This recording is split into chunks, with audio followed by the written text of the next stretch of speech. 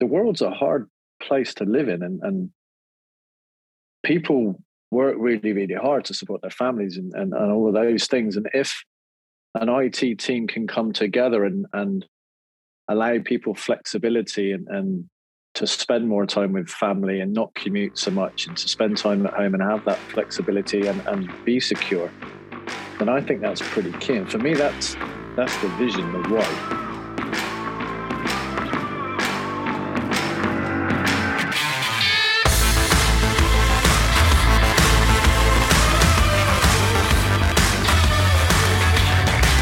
Welcome to The Edge, the official podcast of the SSE Forum. The SSE Forum brings together people like you, the IT practitioner, who are conquering the biggest challenges in networking and security.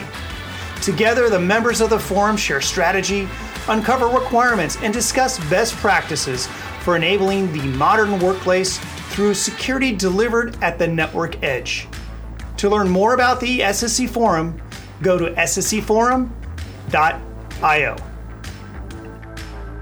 This podcast is sponsored by Axis Security. Axis Security secures the modern workplace. They make access to resources and applications impossibly simple and completely seamless. Take the Axis 29-minute challenge.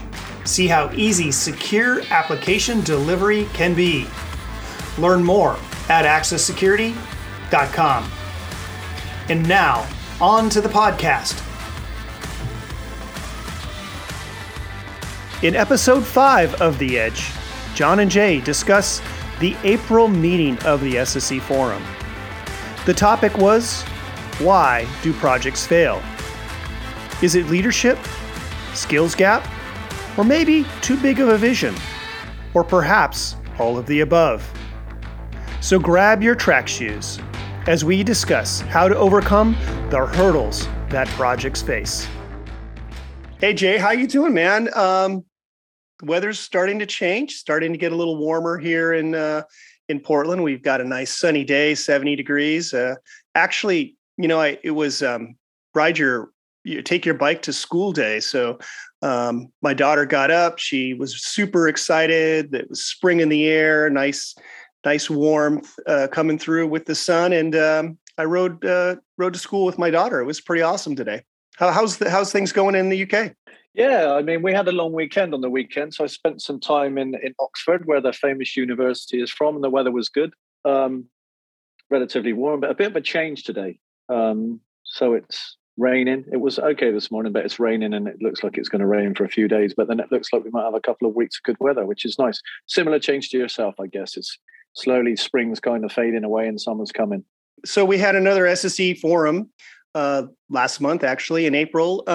And the topic was really projects and how these transformational projects succeed and fail. And it was interesting. We led off with a statistic from McKinsey where they cited that 70% of these transformational projects tend to fail. And if you were a baseball player, I don't know, how much you know about that. But in the US, if you are successful 3 out of 10 times at bat, that's a Hall of Famer. That's an opportunity where if you're that good, you're going to get a contract of, $10 million a year. Honestly, sign me up for that. But in the business world, that doesn't cut it. 3 successful projects out of 10 is just absurdly crazy. It's failure in a sense. And I was curious, what are your thoughts on that? And why is that number so high? I agree with you. I mean, if only 3 out of 10 projects are successful, that's really not a good thing. Obviously, during the meeting, we talked about how is that measured? What are they classing as successful? I mean, we all felt really that number was significantly high for failure, 70%. We thought maybe it should be more like 40 or 50%. But we actually talked about what are they using to define success, and what are they using to measure that. And we also talked about maybe the size of projects. I know certainly my feeling was, does it really matter if let's say that number is true, 70% of projects fail.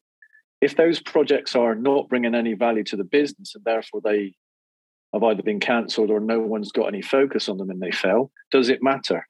Does it matter if your projects that are not kind of changing or bringing useful things to a business fail? Is it small projects? Is it large projects? But I think really a fundamental outcome about talking to it on the meeting was that number just seemed large. Seemed too large to be true.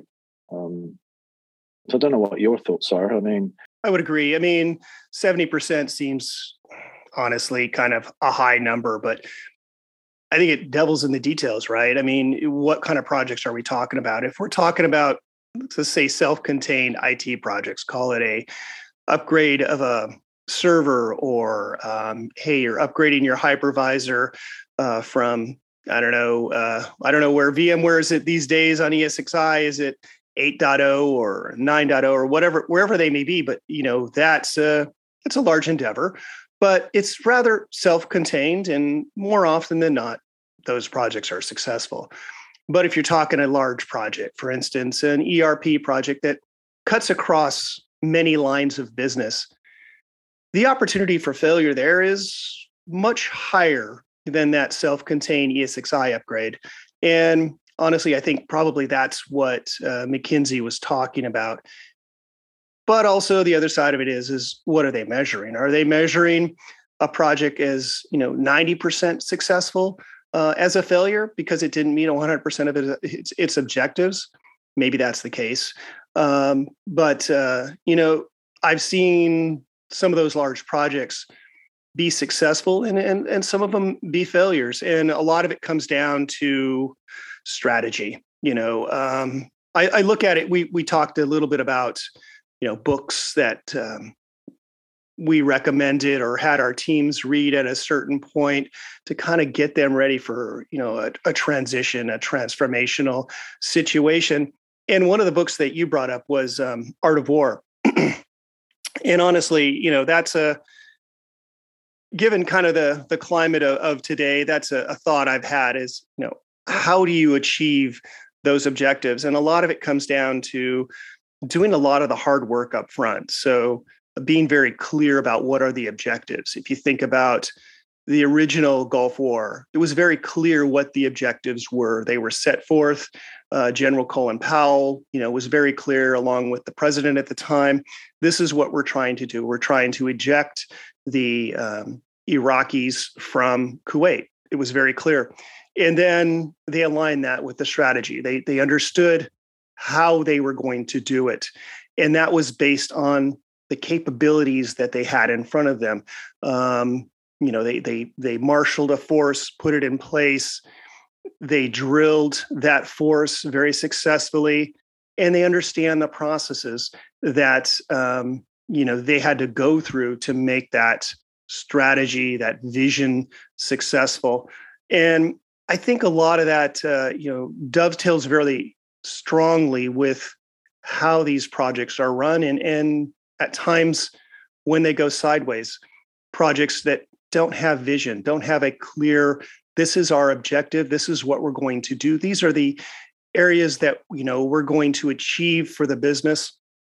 And when you don't have all that upfront work done correctly or successfully, and you don't communicate it, I think that's where the projects start to go sideways. Yeah, and I mean, we kind of talked, and you alluded to some of it there, but we talked a little bit about things like vision and skills, requirements, resources.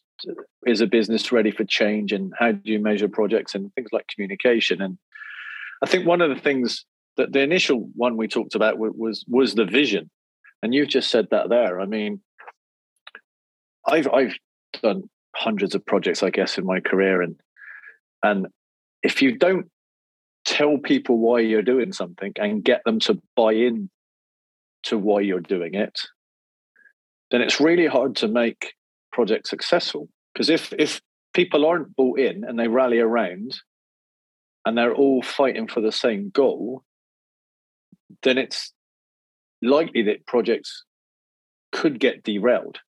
One of the things I've noticed throughout my career is, and you said this about IT projects, if it's just a single team within a business doing a project, it's just your IT team, for instance, and it's a lot easier to get buy-in. They understand the vision, you sell the vision, and you can move projects forward. It's when you include multiple areas of business. If it's manufacturing, or if it's finance, or for instance, an ERP project, big project, lots of money involved, but it includes everyone across the business, or a lot of areas at least.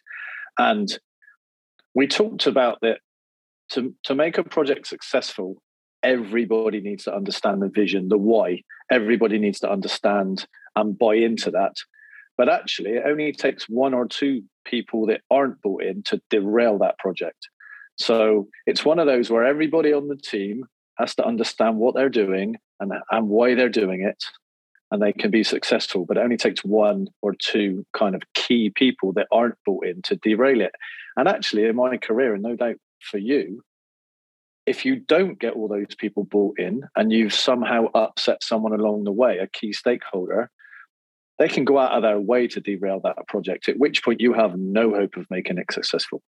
And I mean, that's kind of, to me, vision is the why. Why are you doing it? And I think that came out in the meeting. Several people talked about it. So I don't know how you've felt, but certainly projects that I've seen be successful have taken the whole team. Projects that have failed have just because a small number of people haven't bought in. Oh, yeah. I mean, I've seen several projects in my career that failed, didn't succeed, stillborn, due to team dynamics. Could be, where there's a shared responsibility between two teams, say it the networking team and the security team, and they can't come to alignment. The business needs, a project to be completed. For instance, let's call it firewall upgrade or a firewall replacement project. And inevitably, if you don't have that common alignment, or you have multiple vendors involved, it can lead to contention between these teams. One team may think, hey, we want to do it in this more traditional way, using a vendor we know. And another team is, thinking a little forward and thinking, hey, we can change things here. We can move away from these hardware devices, move over to a software-based solution, lower our costs, gain more innovation, I guess you would say, more features, and secure our workforce better. But at the end of the day, it's people having conversations and coming to alignment. And if they don't come to alignment, that project, which may have a lot of promise, inevitably doesn't get off the ground, fails, or even worse, you end up buying the product, but the product sits on a shelf and until it's depreciated or off the books, that opportunity is missed. So you're exactly right. It takes one person, one group, one team, a number of people that can derail a project that really could benefit the business a lot. And I think this is an area where, transformational technologies, say like, Secure Service Edge, SASE, those types of things that, are in our area. That's a lot of the challenges there is you've got these folks that have a lot of these old mindsets and are, and one of the areas we talked about was skills gap, and maybe that's what we should get into next. But maybe don't have the skills or are stuck in their ways of thinking that they just can't get out of, or their career is tied to a particular technology or a way of doing things, and that can lead to stagnation within an organization trying to make some change. So let's dive into skills gap, because I think that was an area that in the forum we had a lot of conversation on. You want to kind of give your perspective on it first? Yeah, funnily enough, I was just going to say that it kind of dovetails quite nicely into resources and skills. Technologies moved fast over the last 2 or 3 years due to the pandemic. There's been a lot of kind of change and innovation, and it's not the first time throughout kind of my IT career that I've seen things evolve pretty quickly. But I think one of the things that came out of the forum that we talked about was, I guess, it wasn't that long ago that you would kind of be given a choice within IT, or there was a choice you had to make. Did you go down the kind of networking firewall type route, or did you go more down the kind of Microsoft type route of file services, Active Directory, email, that kind of thing? And those seem to be the kind of two choices you had to make. I mean, it was quite simple back then. And then came virtualization, and it kind of muddied the waters a little bit, because that was a little bit of storage, that was a little bit of servers, that was a little bit of networking. Then you ran your servers on top, so you needed to know a little bit about everything. And then the cloud came along and kind of confused things even more. And then security came along. And I'm not saying security is new, it's always been there, but now there's a lot more onus on it. And that's kind of muddied the waters further. So now things aren't as silos as they used to be, and you can't just learn one specific area. And you need to know a little bit about everything. You can't become like an expert in a particular field. And I think that has affected projects. One of the things we talked about was IT people create a lot of change, but they don't necessarily like it. Now, if you've spent 25 years, 30 years, 35 years, that kind of time frame, becoming a Cisco engineer, and then suddenly that starts to go away, and I don't think it will ever fully go away, but it is certainly being reduced by things like SSE and SASE, and all of those things have changed. SD-WAN's come along. Then you could be the person kind of is derailing a project. And that could either be by accident, or just because you don't have the skills, or because you don't want to put all those hours in it that you used to do. And we talked a little bit about IT changes so fast that we've probably spent 25 years of our career in books studying every night, putting hours in. And once you get later on in your career, you might not want to do that. It was you actually that said, if you find someone now that has all of the skills that are needed, they're like unicorns. They're rare. And I thought that was a brilliant statement, because it is really hard now to find people that have got enough skill in say, cloud tools. Cloud isn't just about a single thing. You need to know a little bit about all of the things we just talked about. And I think it's only going to get more complicated. So that's my opinion. I mean, I'd be interested to know what yours is as well. Yeah, I think it comes down, and this is the area we talked about, is, you mentioned it, technology is changing fast.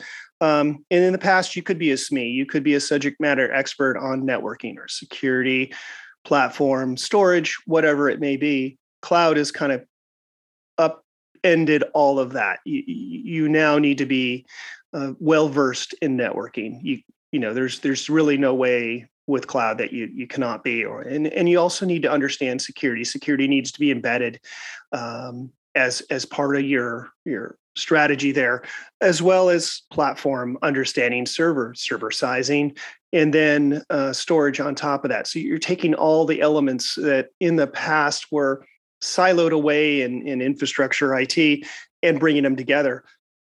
But being that broad means you can't dive down and truly understand every aspect of that unless you are one of those unicorns. And I've only had the pleasure of meeting one of them, and I actually got to hire him and work with him for several years. And it was an honor to be with that person, but they are extremely rare. But I think the key to all of this is, at the end of the day, it's that ability to learn. Do you have that ability? Do you understand what the process is to truly dive down, understand a technology, and then be able to also transition over to the next version of that, or the next iteration of whatever that technology may be? It comes down to that growth mindset, and it's it's a challenge. It really is. Finding people that are willing to learn and embrace something new and thrive on that. It was one of the areas when I, was a manager looking, as attrition happens within an organization, you have the opportunity to go out, interview people, and understand, really at the end of the day, what makes them tick. And one of the questions I would always ask them around is, what did you enjoy as a kid? What kind of things did you do? And kind of the answers. And if I become a manager again, I'm probably helping somebody out that might interview with me in the future. But one of the areas I always wondered about and enjoyed when they said this was they enjoyed playing with Legos. And it wasn't so much that, and then I would ask them again, how did you work with those Legos? Did you break out the manual and the instructions and follow the instructions faithfully to build whatever, device, or it's May 4th. So let's call it a Star Wars toy. Was that, did you follow those instructions, or did you kind of go off on your own path and create something new? I was always interested in the person that went off the path and created something new, whether that be, a variation of an X-Wing fighter, turn it into a Y-Wing fighter. I was more interested in that person that would explore the world and not have to follow the instructions to a T. So always looking for something new. But it's really hard in these days because you're absolutely correct. This last 2 years has accelerated technology in a way that we haven't seen in a long time. And you take the trends of cloud, take the trends that businesses are moving to a hybrid workforce. Applications are becoming more and more distributed. This is a time of great change. And if you don't have that growth mindset, it's hard to adjust. And I think it's incumbent upon leadership, and that could be your line of business manager. It could be your tech lead, to work with their teams and really help them along in this journey to transition them to, understand that the technologies you used yesterday may not be the technologies you use in 2 years or 3 years or 5 years. And you constantly have to be in this process of learning something new, of embracing these new technologies and understanding how they fit in your ecosystem. So skills gap, yes, this is an area that if I'm thinking about transforming or bringing on a project, say a transformational project in networking or security or any of those infrastructure areas, or even ERP, if you want to go all the way across the business, skills gaps an area you 100% have to be laser focused on. Yeah, and I think you alluded to people being accepting of change in that comment that you've just made, and that brings us nicely onto the topic of change that we talked about. And I mean, learning new technologies and being accepting of new technologies and understanding new technologies is fundamentally change. So we talked a little bit about not just people being accepting of change, but organizations accepting change. And one of the things that came out of the meeting was trust and how building trust within an organization, we felt enabled people to make change a little bit easier. If you've been through big transformational projects within a business before and you've got to trust the team that are doing it and the team around you, then I fundamentally think it's easier to bring on change quicker in the future, because you've kind of created that safe environment that when you go and request a project or a budget, or you talk to people about the vision, people are more likely to accept that if you've got a proven track record. I think one of the things we were concerned about was staff rotation. And and the skills gap. So if you've got a high turnover of staff in a business, then I think it's harder for people to be able to trust a team. So let's say you've got an IT team that's been around 10 or 15 years and it's the same people, and people are used to you making change and doing big projects, and they've been successful, and you've not only are you able to maybe sell the vision and communicate it better because you know the people around you, but that then brings on kind of the projects being more successful, which means when you go back and want to do something else, I think it's easier to get that change approved.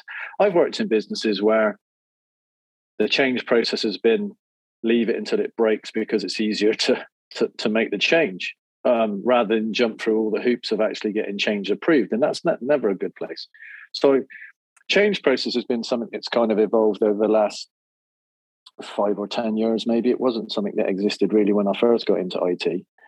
But I've also seen areas where if you get that process wrong, whether it be too strict or not strict enough, then you end up with problems. So I really think you need to have a change process so that you're not just making random things happen, but it needs to be fit for the business. And I think, as I was saying before, if you've got a team of people that have been through things before, then it's easier, I think, to bring in that change. Organizations are more likely to be accepting of that. Does that make sense? Absolutely. I think you're pulling on some threads here that really resonate with me. Trust, change, transparency. These are really areas that an organization needs to focus on to have a culture of success, a culture that embraces change, that embraces moving forward, trusting one another. It was something that I always, in my career as a leader, really tried to foster is a strong culture within the team. So, when the hard ask came up, had to work the extra hours at night to do whatever it may be to make that change successful, the team was willing to embrace that. But they also knew that on the other side of the coin, there was a reward coming, whether it be, more a bigger bonus or more latitude, more time to spend with their family. Maybe it was a golf event that we do as a group. It could be as simple as buying someone a cup of coffee in the middle of the day, just randomly. But creating that culture within an organization has knock-on benefits that you really can't measure. And if you can create that transparency, that trust, you can mention there, you can really affect an organization in a way that you wouldn't otherwise be able to do if you just took it as more of a transactional approach. So I think it wasn't something that we discussed during the forum, but culture is immensely important in the success of these projects. I would be interested to see if there's a study out there that measures corporate culture versus successful projects executed versus a company that has more of a transactional approach to their workforce, and see, are these projects as successful? My bet would be culture, at the end of the day, is that overall factor that drives a lot of success in terms of these projects that we were talking about. As we kind of, I think we covered a lot what we talked about during the SSE forum. I think we kind of need to bring it home and talk a little bit about how this applies to the Secure Service Edge. This is I don't know if you want to say transformational technology, but it's a technology that borders or brings together, your security, your networking folks, your end user compute, your operations. There's a pretty large team here that has to come together for these projects to be successful. And I kind of want to get some of your thoughts on, how do we start to bridge the gaps? So as companies and teams and folks undertake this type of project, how do they make it successful? What are some of your thoughts? What would your recommendations be to people out there that are looking to embark on this? Well, that's a good question. I mean, I think we've kind of covered some of it. Like, vision to me is pretty critical. Like, why are we doing this? Why would a company start an SSE journey? What are the outcomes that they need? I mean, I've always gone through my career trying to be a leader versus a manager, and have kind of people follow me because they believe I'm doing the right thing. And for me, one of the main reasons to kind of transition over to Axis and be involved in SSE is because I saw a change in the world kind of come about because of the pandemic and the hybrid work and work from home. And I've always been about the people. And for me, I'm trying to balance it's more secure with it gives people a better lifestyle. The world's a hard place to live in, and people work really, really hard to support their families and all of those things. And if an IT team can come together and allow people flexibility and to spend more time with family and not commute so much, and to spend time at home and have that flexibility and be secure, then I think that's pretty key. And for me, that's the vision, the why. Why should companies do this? Well, they should do it because I fundamentally believe that happy people work harder and put more in. And you alluded to that when you talked about teams. If you have a good team of people and you look after those people, they're more likely to stay around for longer, and they'll go that extra mile when you ask them to. So if we treat all of our staff like that, and we give them the flexibility with work from anywhere, work from home, all of this, then I fundamentally believe they'll work harder and they'll put more in. And there are statistics to say that. I mean, and then we could spend a whole new topic on that. So to answer your question, I think the why, get across what the vision is. Why are we doing it? What are the benefits? There also needs to be the skills gap, I think, is one of the things that does need to be closed. I think these things are new to a lot of people. So having these kind of conversations that we have within the SSE forum, that we podcast about, educating people, helping people, the roles that we play are kind of that trusted advisor, helping people, bringing people up to speed. And that's not necessarily, I don't necessarily think that there's a skills gap with SSE in general. I think there's maybe some understanding and things that need to be kind of explained to people. But I think the fundamental technology underneath isn't particularly new. I think the way in which we use it is the skills gap, is the education element that we need to help people with.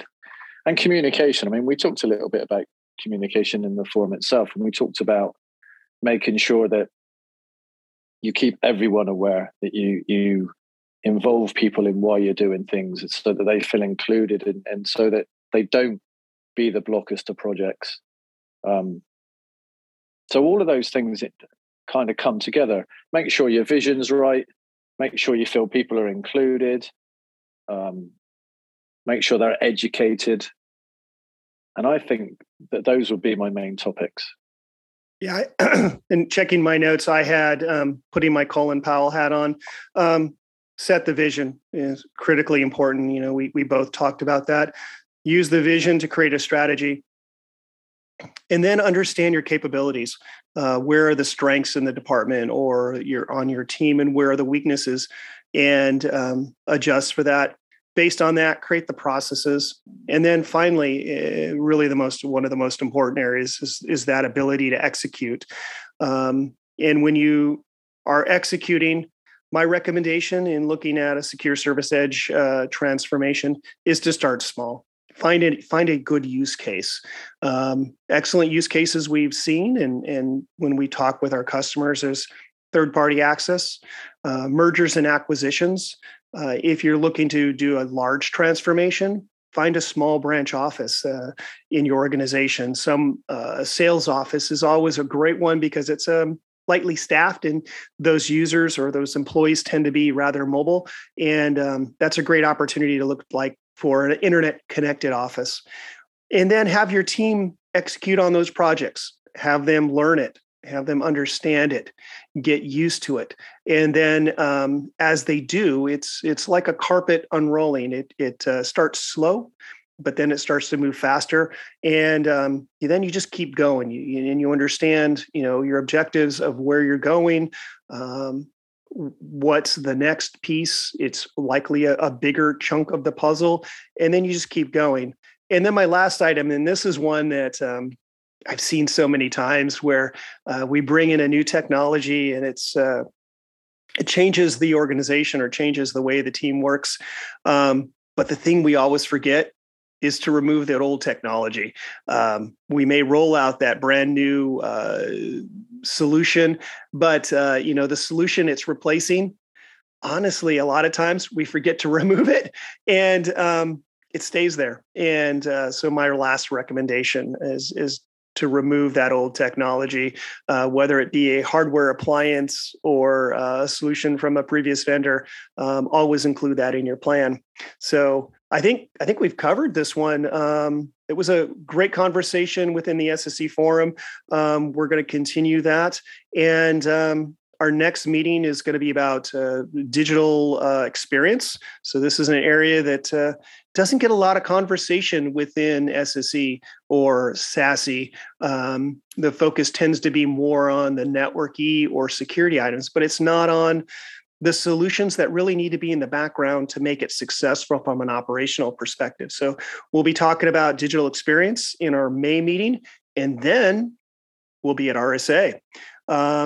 So looking forward to that one. We'll have a live meeting on, I believe it's Wednesday at RSA. Super excited. Get to see Jay in person, as and a number of other folks that are part of the forum. So very excited about that. And then also, we've got some webinars coming up, and that's really more on the access side. But I know, Jay, you just recorded a new webinar, and then you and I have one coming up here real soon together. Yeah, I mean, I'd like to echo that I'm really excited about meeting people face-to-face at a conference again, specifically meeting you. So I'll buy you that beer I owe you. But yes, a couple of webinars coming up. And so keep an eye on our LinkedIn, and you'll see that. But yeah, it'd be really good to meet you. Looking forward to it. All right, folks, we'll see you on the other side.